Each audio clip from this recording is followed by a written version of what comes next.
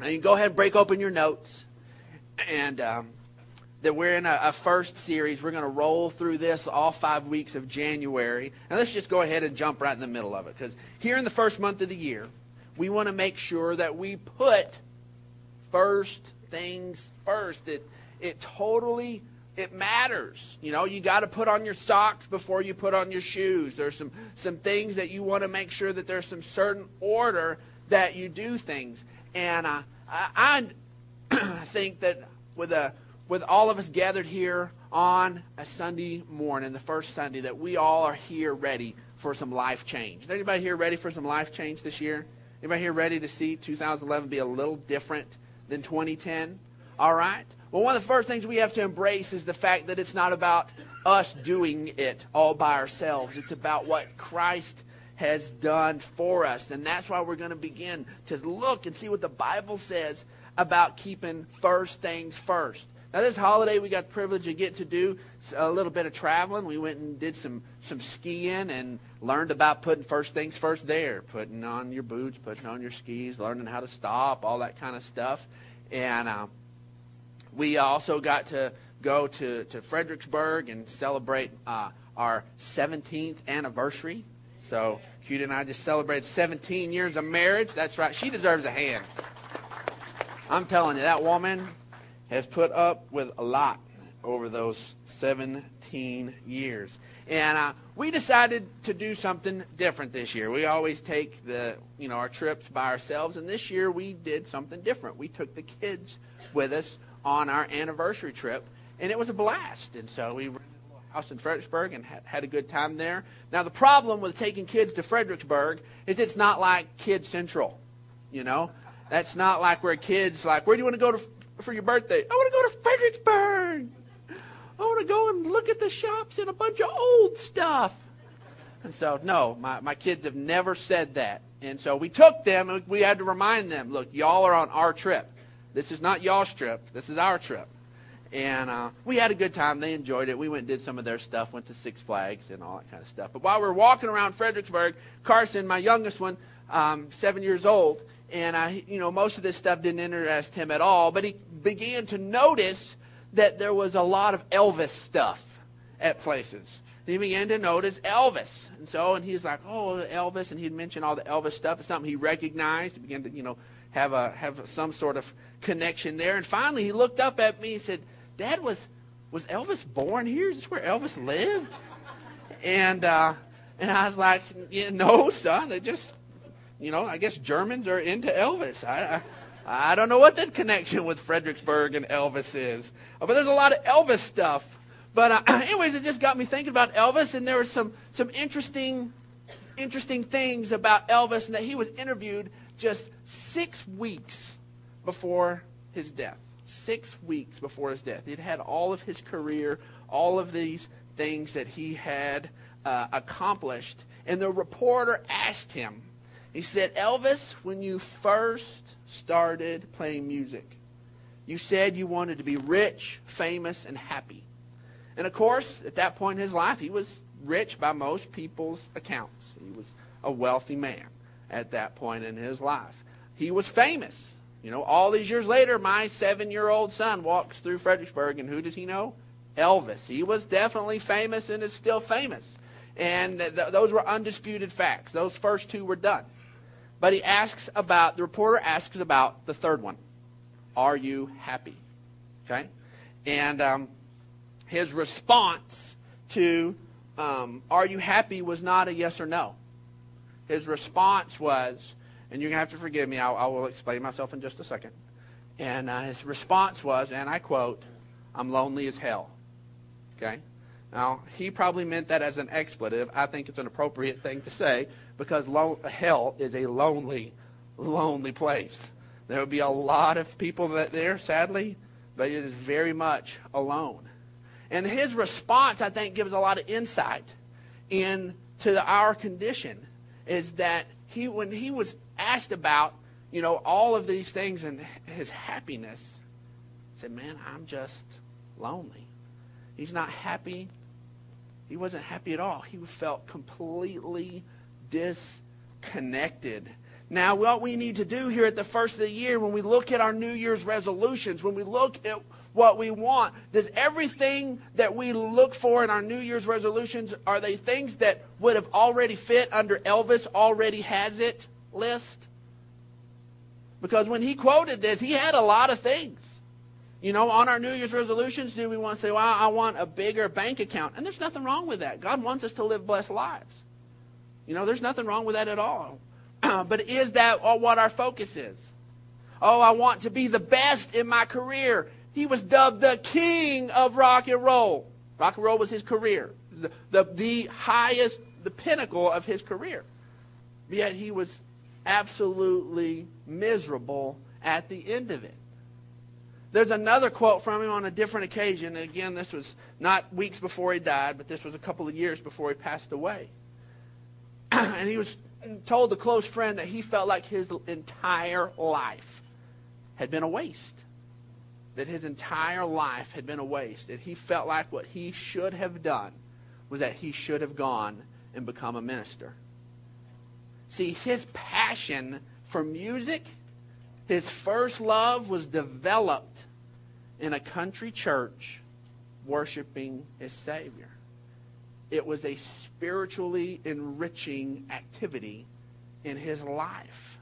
And he was good at it. He was anointed at it. He was gifted at it. And who knows if he had chosen to use that gifting in a different way, where we would be today in the area of worship.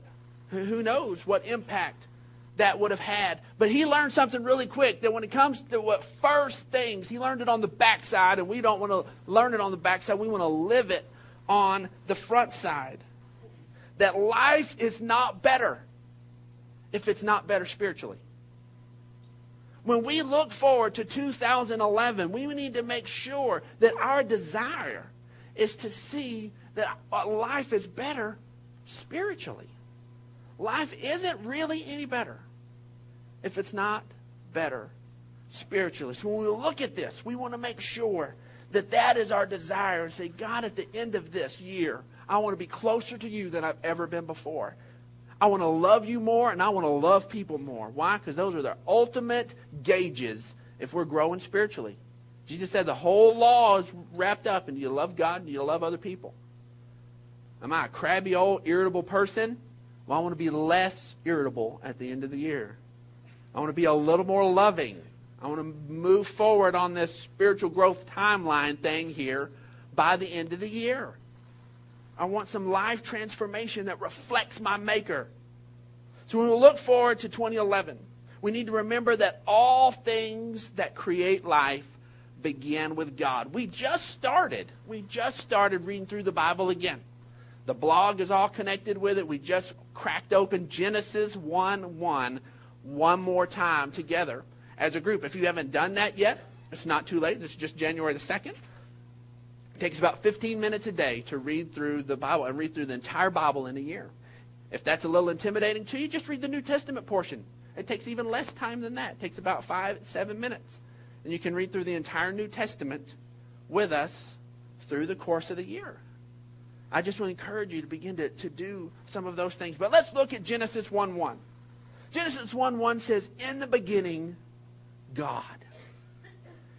In the beginning, God. Any kind of creative thing, any kind of regenerative thing, it's always going to begin with God. God created the heavens and the earth. Now, I love the way the Bible in Basic English puts it.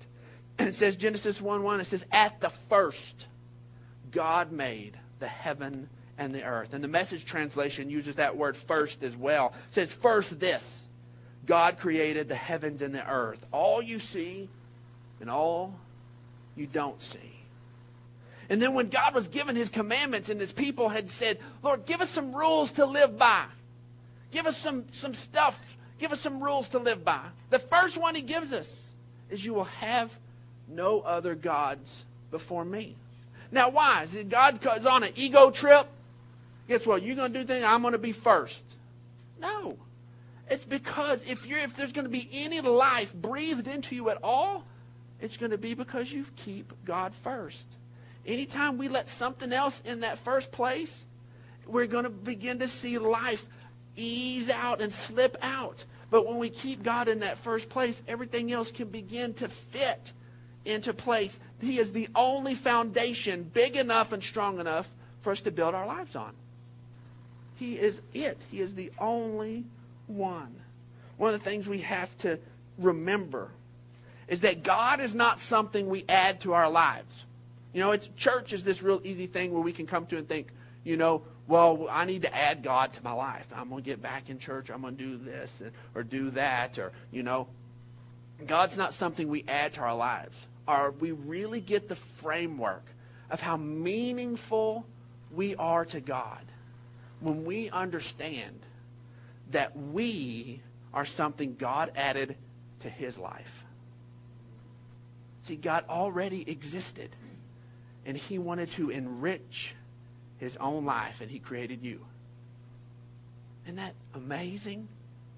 He already existed, and he created you to make his life better.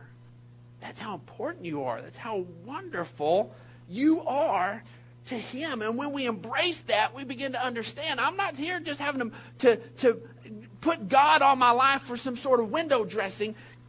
God loves me incredibly deeply. And that begins to change everything. See, in creating life, the first thing God did was to separate light and darkness. We go to the first day. Our cooperation in God's creating our worlds, our own little worlds, requires that we must be able to distinguish between the light and the darkness, the life-giving and the life-destroying. See, our society wants to just dilute everything. We want to gray everything. Okay? Why? What happens there? All of a sudden, we're not being able to distinguish between the light and the dark. We're wanting to say, okay, well, everything is okay. Don't you dare say that something's wrong. Our society says that. Right now, the only thing our society will not be tolerant with is what they call intolerance. That's the only thing our society won't be tolerant with, is what our society refers to as intolerance. And intolerance is simply the paradigm of do not say that there's anything wrong with me. And that's why we begin to push God out as a society, because God will begin to speak to us and say, you know what, you were made in my image. Let's live like that and bring us back to that place. Now, we went on, while we were traveling, my daughter Brooklyn wanted some special shades. And anyways, when we were going, and they were offered two versions of these shades. They offered polarized versions and non-polarized versions. And I understood the premises of what polarization did, but we were there and would ask the salesperson, okay, well, what's all the hubbub, with the polarization? And they had this little display, and it just looked like this goldish reflecting thing. And I says, all right, look at that. I said, all right, now put these polarized glasses on. And as soon as you put them on, there were all these colors and this design there. But you didn't see it because of the reflection. And what the polarization does is it cuts out the reflection. And then you can see. That's why, you have the little fishing glasses they sell, so you can see the fish under the water and cuts the reflection out. They're just polarized sunglasses. And it brings the distinction so we can see what we're really dealing with. First thing God did when he was going to create a world was separate the light and the dark. Made this distinction so we could know to begin to choose the light, begin to choose the good. He made this distinction between the two. See, John 10:10 says, the thief comes comes only to steal, kill, and destroy. But I've come that they may have life and have it to the full. There's an enemy that's looking for destruction, and there is our Savior, our God, who's looking to bring us life. And remember the hinge pin we talk about all the time. In Deuteronomy 30:19, that I've set before you life and death, blessing and cursing.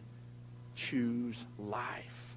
As we are walking into 2011, if we're going to live the life God's called us to live, if our life is going to be better spiritually at the end of this journey than at the beginning, we're going to have to be able to distinguish between the good things God wants to add in our life and the destructive things that need to be kept out. That's ultimately, that's what the whole process of a diet. There may be a few of y'all that have started new diets. The whole diet says, all right, add this to your life for health, keep this out for you to get to where you want to go. It is a separation of light and dark. It is a separation of what you should and you shouldn't have. See, over and over again, the light and the dark are representative of those things. John 1:4 says, in him was life, and that life was the light of men. The light shines in the darkness, and the darkness has not understood it. John 8:12 says, when Jesus spoke again to the people, he said, I am the light of the world. Whoever follows me will never walk in darkness, but will have the light of life. And then John 3 says, this is the verdict. The light has come into the world, but men love the darkness instead of the light, because their deeds were evil. Don't show me the light. Don't show me this. Why? Because it says that life change is going to have to happen. The cool thing is God doesn't bring the light into us to condemn us. He brings it so he can bring us life. You're doing something that's hurting yourself. Quit it.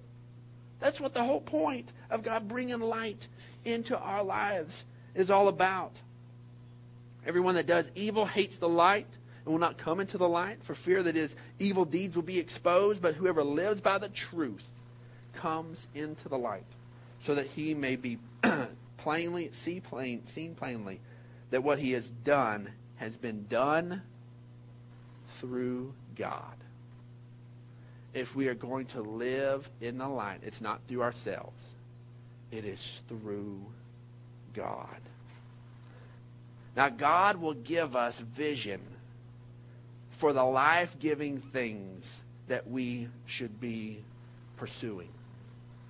Now, all of us, God created us all in his image, but all unique. Okay? Now, I had whenever I was, we were first getting this ministry going, then I had a good friend of mine that every time we would meet to have coffee, he would say, God wants to do original ministry. Original ministry. I was like, okay, I get that. He's like, everybody's trying to look for a model or something to begin to take and to copy and begin to put that into result. God created you unique. Be who God created you to be. See, that is what God, that's why we have to live by the Spirit of God. Otherwise, what we will do is we will find somebody that has some maybe likeness like us, and we'll begin to try to emulate what they're doing and live their life, and we will find it ultimately unappealing. Why? Because it's not the life God has called us to live. There's no substitute for living by the Spirit. See, with James Francis, I believe, is pursuing what God has for him in the Air Force. And that my calling is here with Celebration Church and as a pastor. And some of y'all are teachers and business people and all different things. You have to hear what God has for you. That you're in every facet of your life. And when we're doing that, God begins to create a vision and begins to show you what your life lived out in him is going to begin to look like. Matthew 6 says the eye is the lamp of the body. If your eyes are good, your whole body will be full of light. But if your eyes are bad, your whole body will be full of darkness. If then the light within you is darkness, how great is that darkness? In 2 Corinthians, for God who said, let the light shine out of darkness, made his light shine in our hearts to give us the light of knowledge of the glory of God in the face of Christ. And let's pay attention here to verse 10 as we read Ephesians 8. It says, for you were once darkness, but now you are light in the Lord. That we were once that, but now we've been created that. We're not being like light, we are light. We are light in the Lord. Live then as children of the light. Live then that way. For the fruit of the light consists in all goodness, righteousness, and truth. And find out what pleases the Lord. This just seems so odd right here that he says, find out what pleases the Lord. It's like Paul's writing along with all this authority, and then he's like, well, and then find out what pleases God. I'm really kind of clueless on that one. Yeah, I don't really know. Find it out. Send me a telegram. Facebook me. Tell me what's up with this. When you figure out what pleases the Lord. Why would he write that? Because each person's life, there are the principles, and our lives should never violate the principles of the Word of God. They show us the boundaries in which we live. But each life is going to be unique. You can't say, well, man, I feel like God wants to use me, and so I'm going to be this way. Man, whenever I was young, and we had as part of an awesome college group, and there were so many people just full of the passion for God and wanted to make their lives count. But for some reason, everybody thought that you had to go to the mission field. Everybody felt like if God's hand is on your life, well, that means you were going to the mission field, you know. And very few ended up going to the mission field at all. And very few, even fewer, are there to this day.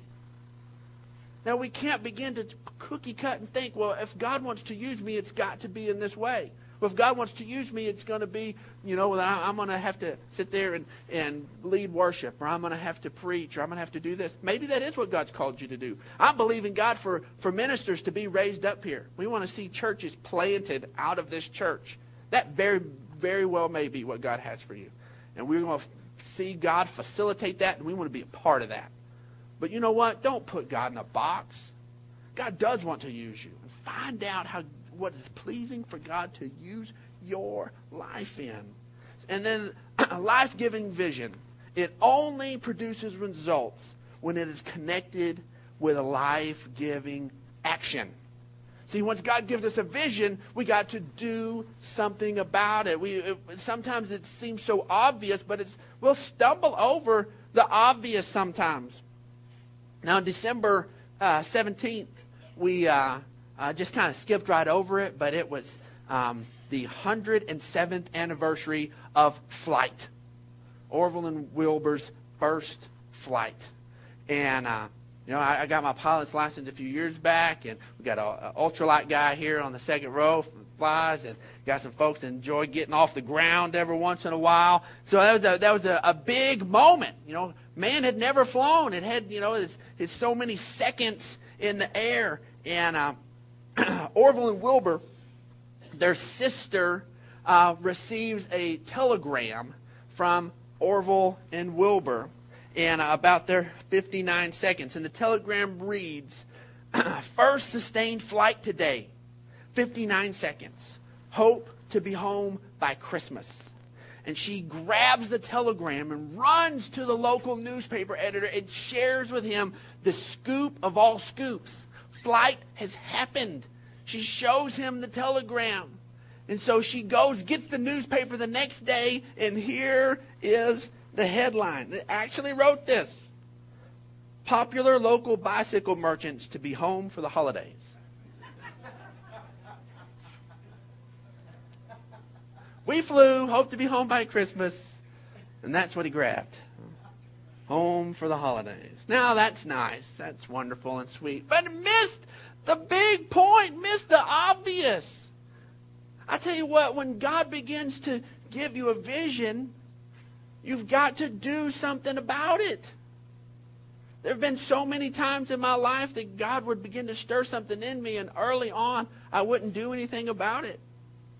I sadly ended up with my family homeless because there was a house I wanted to buy that I never made an offer on. And somehow I thought it was smart to turn in my notice to my apartment. We were moving out. Something was missing. And my wife still stayed married. We just celebrated 17 years. We had to move in with another pastor.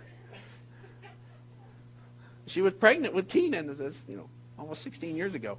So we made it through the first year of marriage that way, me being that stupid. But action has to go with it. It has to be connected with it. When God begins to stir something in you, begin to do something about it. Begin to do something. Make some kind of motion forward with it. In 1 Thessalonians, you're sons of the light and sons of the day. We do not belong to the night or to the darkness. So then let us not be like others who are asleep, but let us be alert and self-controlled. See that who we are It's going to reflect on what we do. For we who sleep, for those who sleep, sleep at night. And those who get drunk at night. But since we belong to the day, let us be self-controlled, putting on faith and love as a breastplate and the hope of salvation as a helmet. And Romans 13 says, the night is nearly over, the day is almost here. So let us put aside the deeds of darkness and put on the armor of light. We begin to choose to walk in the things that give us life.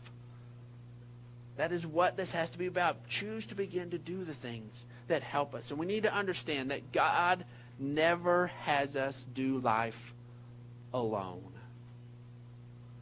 God never, ever has us do life alone. Walking in the light will connect us with life-giving relationships. Yesterday on the blog, our first day of reading, I mentioned this, that when God in all of creation, God had just created, and the only mistake God lets us see him correct is aloneness.